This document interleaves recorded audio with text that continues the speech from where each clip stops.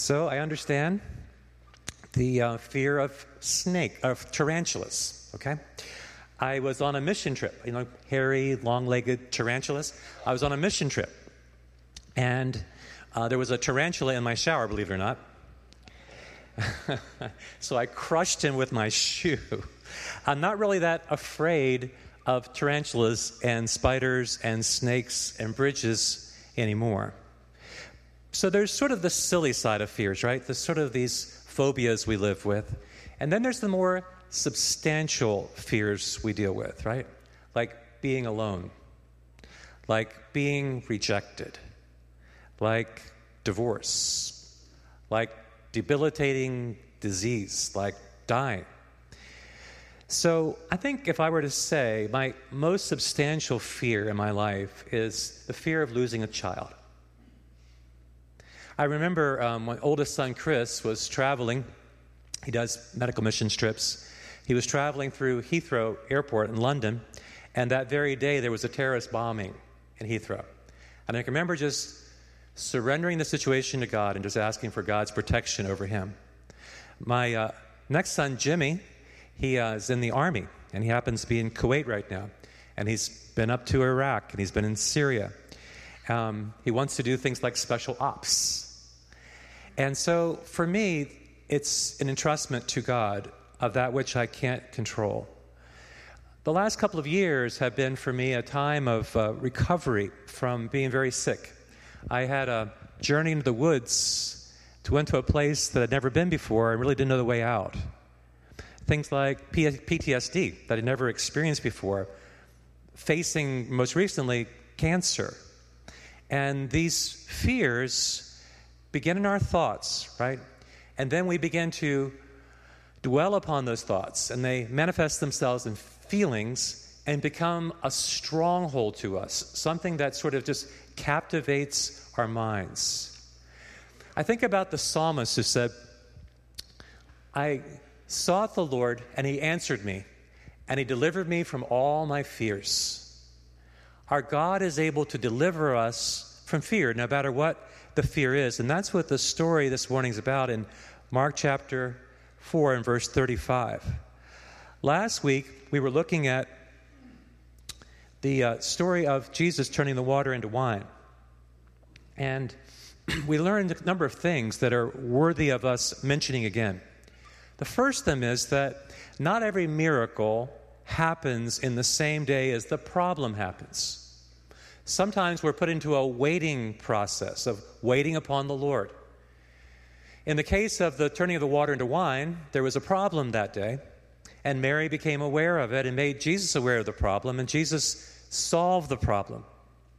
Secondly, the newness is possible in any moment. So we want to hold on to our hope. That's why we come to church. That's why we read the Bible. That's why we memorize Scripture. That's why we do community. Because God can always pour newness into the situation in which we find ourselves. No one was expecting that day that the water was going to be turned into wine. But Jesus showed up at the wedding. Jesus was present, and his power was there. And Jesus changed the situation dramatically. The third is worth remembering, that we want to tell our problems to Jesus without telling him how to fix the problem. Notice that when Mary was at the wedding, she didn't, tell Jesus how to fix the problem. She didn't go to the neighbors begging, right? She didn't hyperventilate. She simply told the problem to Jesus. They've run out of wine, just like we've run out of many things. And then be open to the unfamiliar, because God's solution may be quite outside your box, which we'll see again this morning.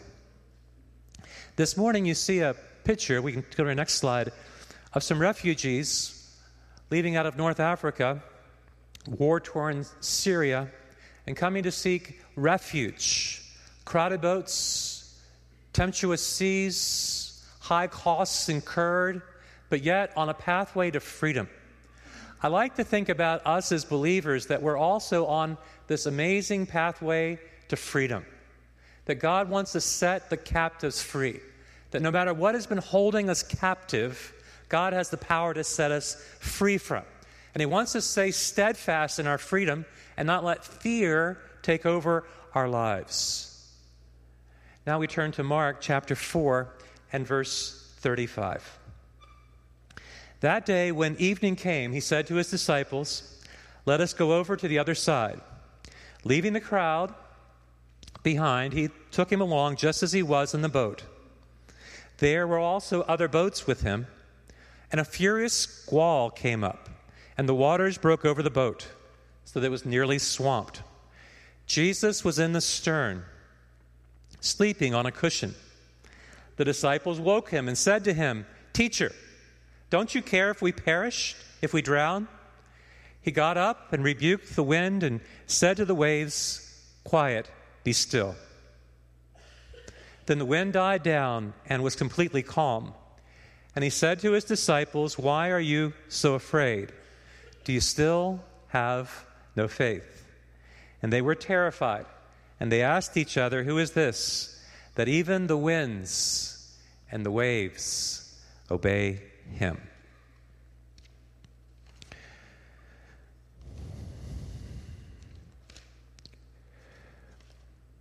Discipleship. The disciples were asked to do what seemed to be a relatively easy thing. The sun was setting in the west. It was a perfect picture kind of evening. The skies were clear. The seagulls perhaps were squawking. And these disciples were fishermen, masters of the sea. Peter would have hoisted up the sail to embark on this 5-mile journey across the sea. I mean, it was to be a pleasure-filled experience. They could break out a deck of cards and play a game of spades. Peter and Andrew, brothers, playing against James and John. And the loser, if the wind stopped blowing, would become the oarsman on the boat. There was no stress. Jesus said, "Let's go to the other side of the lake." And they did what Jesus told them to do. Now, that's the nature of discipleship. That Jesus tells us what to do, that Jesus tells us where to go, and we obey. So these were his disciples. I want to note, first of all, that trials often happen on the heels of obedience. That day, when evening came, Jesus said to his disciples, "Let us go over to the other side." It had been a full day of ministry to the multitudes. Jesus and his disciples had now hit the wall, and sooner or later, in our humanity, we will run out of our steam. Earlier, the multitudes pressed against Jesus at the water's edge, and Jesus had gone into the boat, most likely Peter's boat, and sat down on the boat. And now he says to them, "Let's go on over to the other side."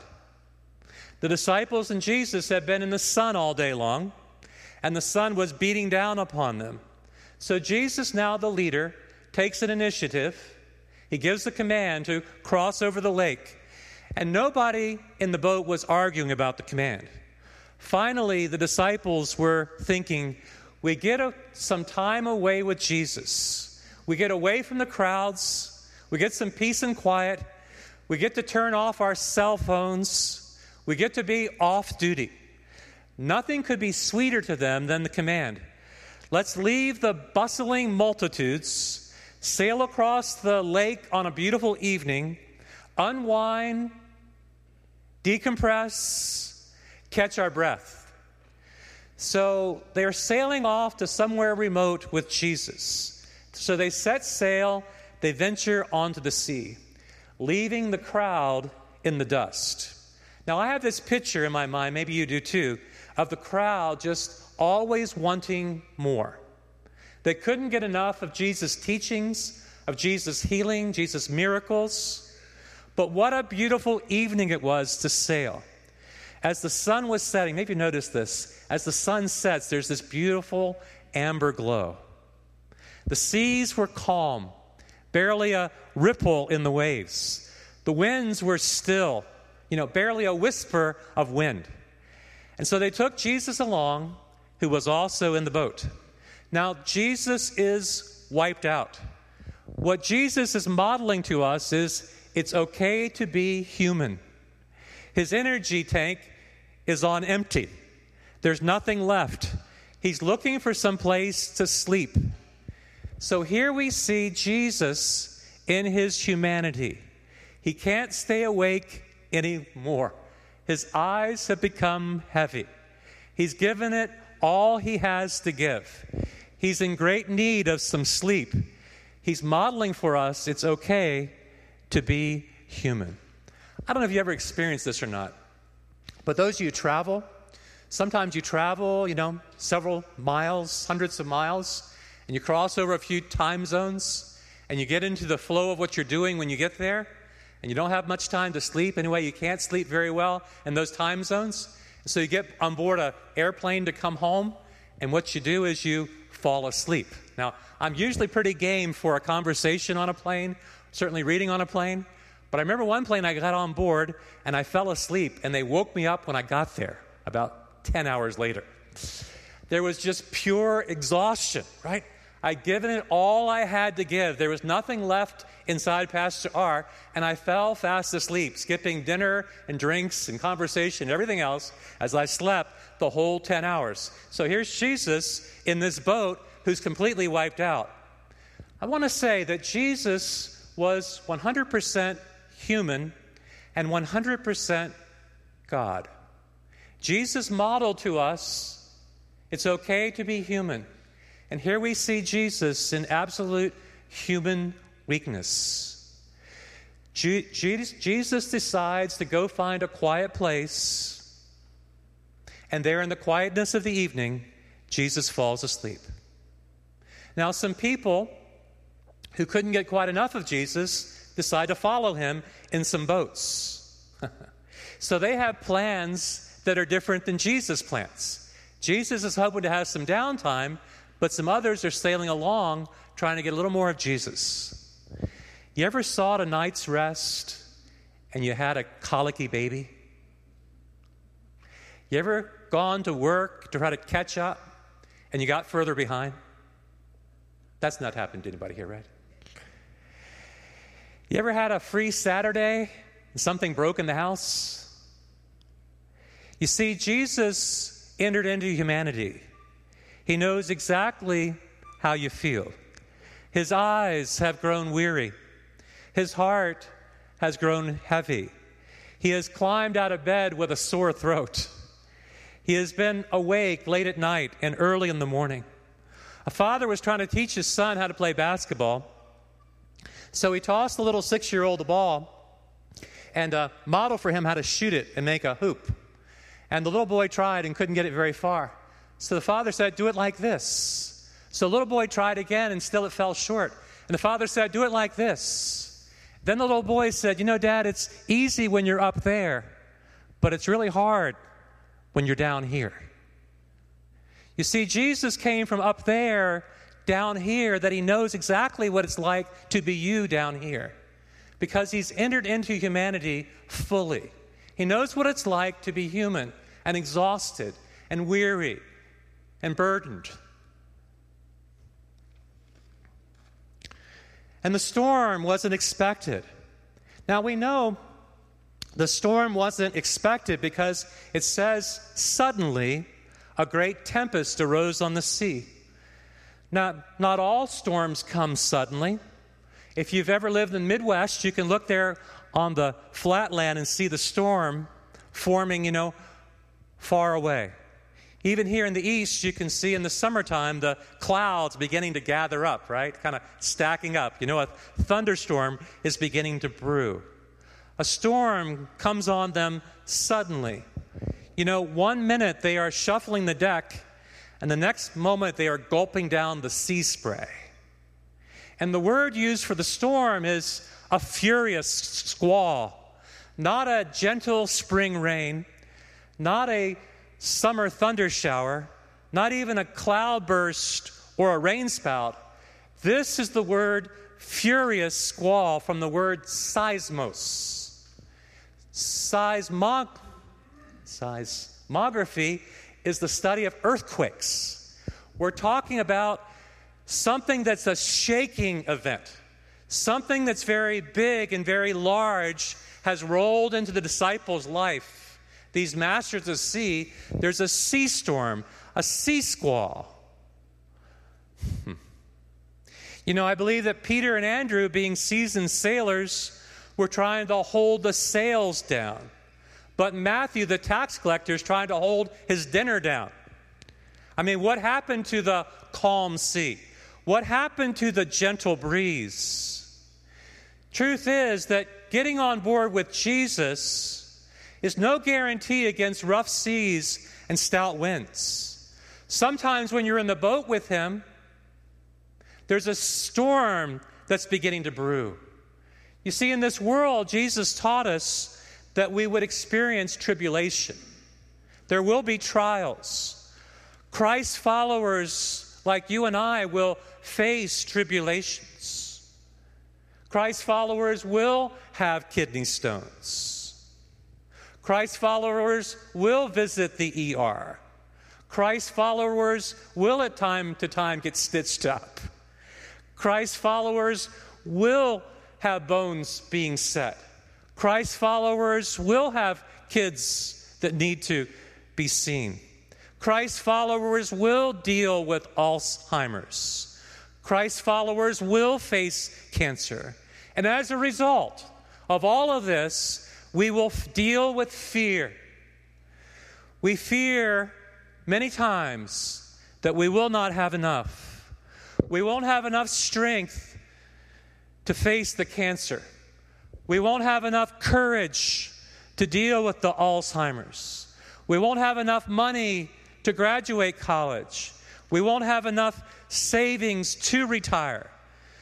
You see, the disciples were dealing with their fear just like we deal with our own fears. They feared that they wouldn't have enough. Remember the story about the 5 loaves and 2 fish.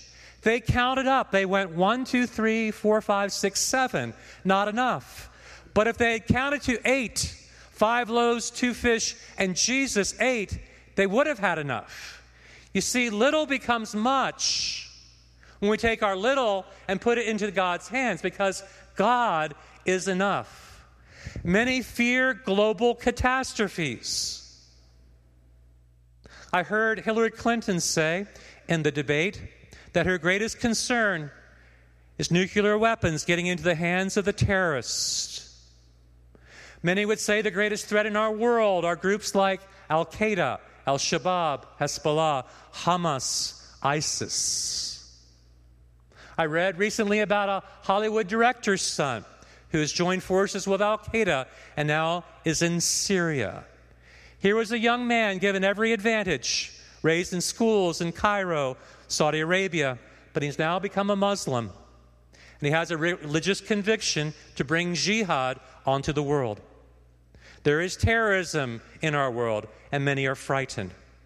You know, terrorism is both a tactic and a strategy, often utilizing social media to gain publicity. And so many are terrorized by the terrorists.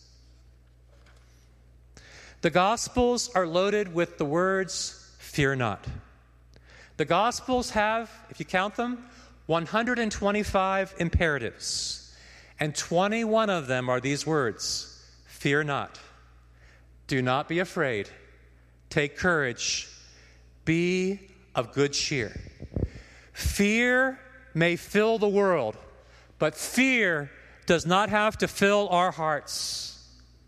Because when our mind is on the problem, our eyes are set on the problem, we exclude God from the solution, we exacerbate the problem. But when our minds are stayed upon God and God's promises, a mind stayed upon Him and His promises, that mind will be kept in God's perfect peace. You see, fear may knock at your door, but you don't have to open the door to let fear in. And you certainly don't have to sit at the table over dinner with the fear. And by God's grace, you don't have to bring fear to bed with you at night. In the storms of life, they often strike us at the strongest point. A furious storm, an angry storm came up, and the waves broke over the boat so that it was nearly swamped.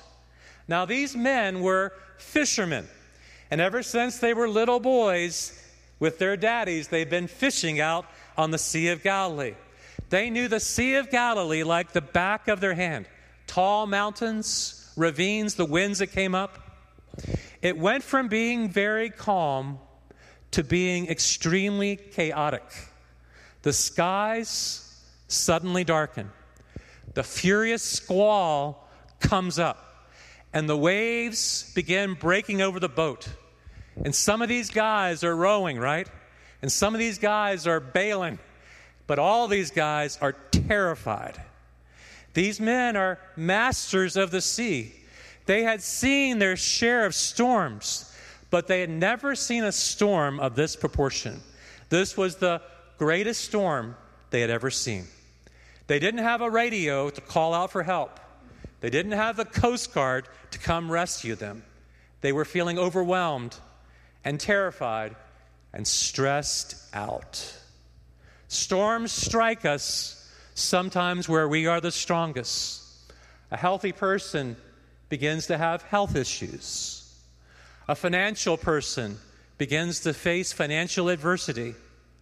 A well-planned person begins to face something they've never seen before. A studious person hits an academic roadblock. A medical person has a medical crisis. We have no control over the storms. The storm here came out of nowhere. And we feel in the storm, don't we feel this? We feel very vulnerable. The storm has such power. I didn't know the storm was going to come up. It was going to last so long. The storm is too strong. Trials and tribulations have many shapes and many sizes, but they always put our faith to the test because we feel so alone in the storm. It seems as if God has fallen asleep. It seems as if God doesn't care. And it seems as if God is so impotent. In the storms of life, it appears that God doesn't care. Where was Jesus? He had slipped into the back of the boat, the stern, and there he was sleeping.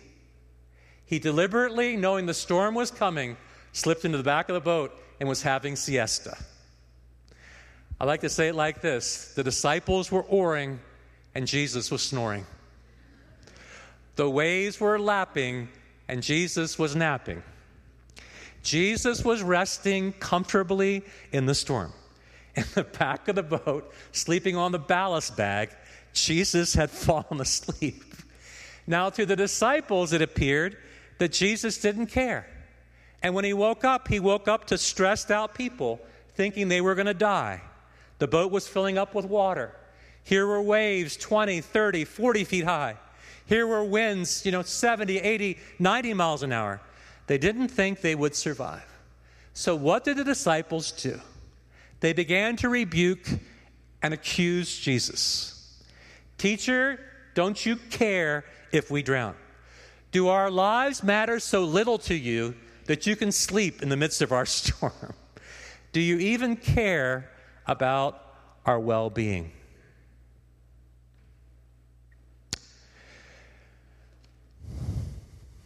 They didn't question his strength. Are you powerful enough to handle the storm? They didn't question his knowledge. Are you aware of this storm that's brewing? They didn't question his experience. Have you ever dealt with storms like this before? They questioned the character and integrity and goodness of God. You see, fear corrodes our confidence in the goodness of God. It unleashes a flurry of doubts. It turns us into control freaks. If you ever meet somebody who is a control freak, or if you have issues with control, usually that stems from fear, something that we are very afraid of happening. Now we want to be so in control. And when life spins out of control, we ask, what can I control? I know what I can control. I can control my diet, right?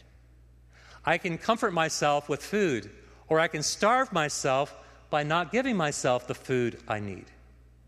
But what we need to discover in the storm is not the strength of the storm. We need to understand the strength of our Jesus. The storm was bigger than they were, but the storm wasn't bigger than Jesus. The storm was stronger than they were, but the storm wasn't stronger than Jesus.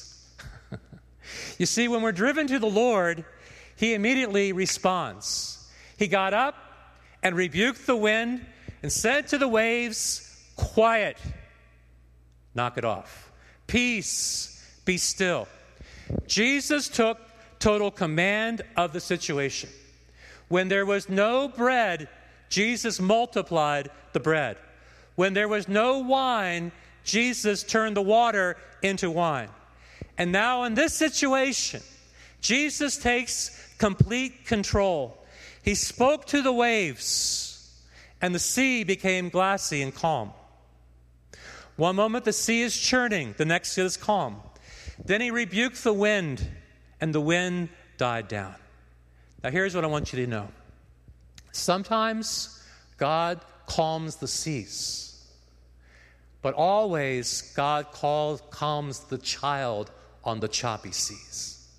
Sometimes He makes the storm to go away, but all the time He has the power to give peace to His children in the storm they find themselves in.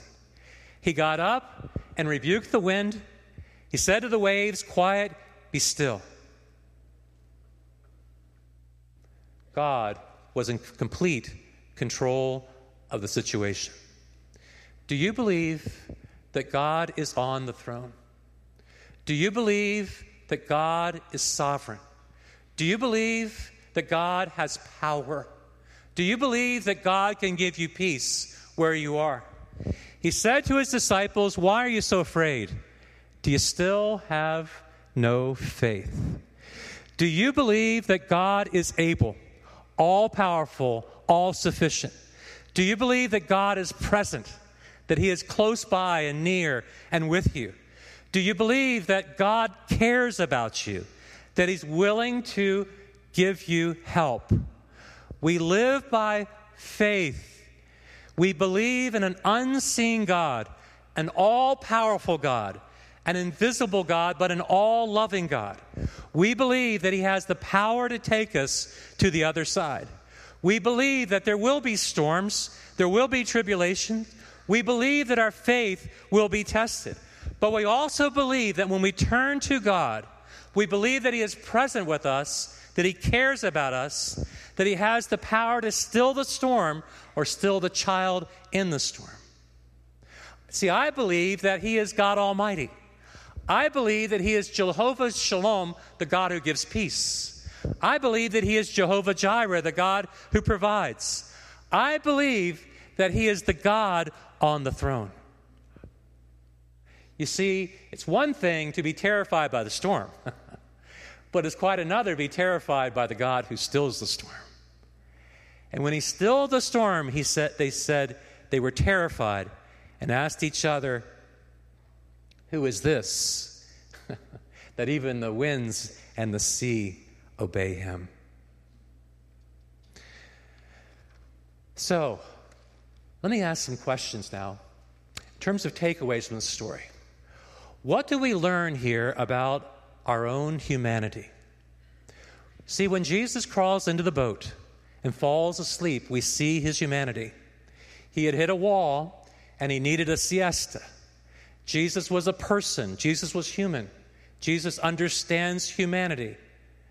He knows what it's like to not keep his eyes open. He knows what it's like to sleep through the storm. Jesus is human, and He understands our humanity. The disciples were expecting a quiet evening boat ride, and suddenly the calm turned to chaos, and they in their humanity were overwhelmed. And you, in your situation, may be feeling overwhelmed. So I just want to say this. They forgot God's promise. He's going to take them to the other side. They forgot God's presence. He was present with them in the storm. And they forgot God's power to still the storm. God has given you a promise to take you to the other side. God has given you a presence. He's given you His presence. He is always with you. And God has the power to still the storm. In our humanity, it's easy to get overwhelmed. Overwhelmed with our schedule, overwhelmed with our children's schedule, overwhelmed with our work, taking on more assignments, living out of a suitcase, dealing with complicated situations, overwhelmed. The disciples were feeling extremely overwhelmed in their humanity, and Jesus completely gets it. What does the story teach us about Jesus? That Jesus is in the boat, that God is in control, that God is on the throne, that when the enemy stirred up the storm and brought the attack, Jesus rebuked the winds and spoke to the winds and said, "Peace, be still." He was asserting His authority. Jesus is not only human, He is God. And when life seems out of control, He is in control. He is the maker and the master. The waves can't go rogue on Jesus. The winds can't blow when He tells them to stop. The seas can't pitch when Jesus tells them to be calm. You see, Jesus can still the seas. He can still the human heart. How does God calm our souls? We have to turn to Him. The waves are large. The winds are fierce. But we have to turn to Him, to call upon His name, to hearken unto His promise, to believe that He is with us, to see Him elevated high upon a throne. What truth is God teaching me? In the midst of my storm, I need to come to Jesus. I need to call upon the name of Jesus. I need to believe that Jesus hears my cry. I cried to the Lord, and He heard my cry, and He delivered me from all my fears, whatever they were. We need to learn to pray. Versus walking up and down the aisle, we need to turn to the God who is in control. You know, if somebody were carrying a heavy suitcase and their back was troubled by their heavy suitcase, they had a backache, what would you tell that person who's carrying a heavy suitcase? You'd say to them, set it down, right? Set it down. Quit carrying that heavy load. You got to set it down. You got to lay it down. You got to lay that burden at the feet of Jesus. You need to cast that care upon Him because He cares for you, right? To turn that care into a prayer. We need to ask God to help us. That's what He's teaching us. He's teaching us to come to Him and ask for help. You see, the last thing I want to say is, how do I apply this truth to my life? Well, we all have fears, right? Germs, spiders, heights, bridges, darkness, speaking in public, tree frogs, little fish, bees. Some of these fears are pretty silly, right? But some of our fears can get quite serious. Our fears are able to produce anxiety. We can get bogged down with our fear. We can get focused on our problem. We have to invite Jesus into the problem, right? And surrender the problem to Him. I'll conclude with this. I'll invite the team up. A friend of mine said her major life lesson was this. She was always afraid of the ocean. And she would go with her family down to the ocean, and she'd see the big, large waves crashing in, and she'd run away from the ocean. Just like scurry away from the ocean back to her family onto the beach. And so she was afraid to swim in the ocean. She was afraid to ride in the ocean. And her dad said to her, honey, you know, you can spend the rest of your life being afraid of the ocean, or you can harness the power of the ocean, always respecting the ocean, but you can actually swim in the ocean. You can actually take a boogie board in the ocean. You can actually enjoy the ocean. So on one day, what she decided to do was to no longer be afraid of the ocean. She decided to dive into the ocean. And she discovered when she dove into the ocean that the ocean didn't destroy her. She discovered that there was a power greater than the power of fear, the power of courage. And you see, what God does is He gives us the courage to dive into our fear, to not be overpowered by our fear, but to discover there's a power that's greater than fear. And we all have an ocean, a place where God wants us to walk. But we have to believe and call upon His name to enable us to walk in that very deep place. So would you pray with me? Father, these disciples were just like us, overwhelmed, stressed out, fearful. And God, you met them exactly where they were. They cried out to you, God. You heard their cry. You didn't condemn them. You heard their cry. You brought peace, stillness. So here we are in a still place, a quiet place, a place to be honest and tell you, God, what really is going on in our hearts. Fears about our lives, our futures, our kids, our finances, health. God, you hear our cries. So would you enable us, Lord, in this moment just to be honest with you and just lay it down, lay it at your feet. God, I'm concerned about this. I'm really worried. I've been restless inside, just overwhelmed. God, meet me. Would you give peace to my restless heart? God, I pray in Jesus' name. Amen. This may be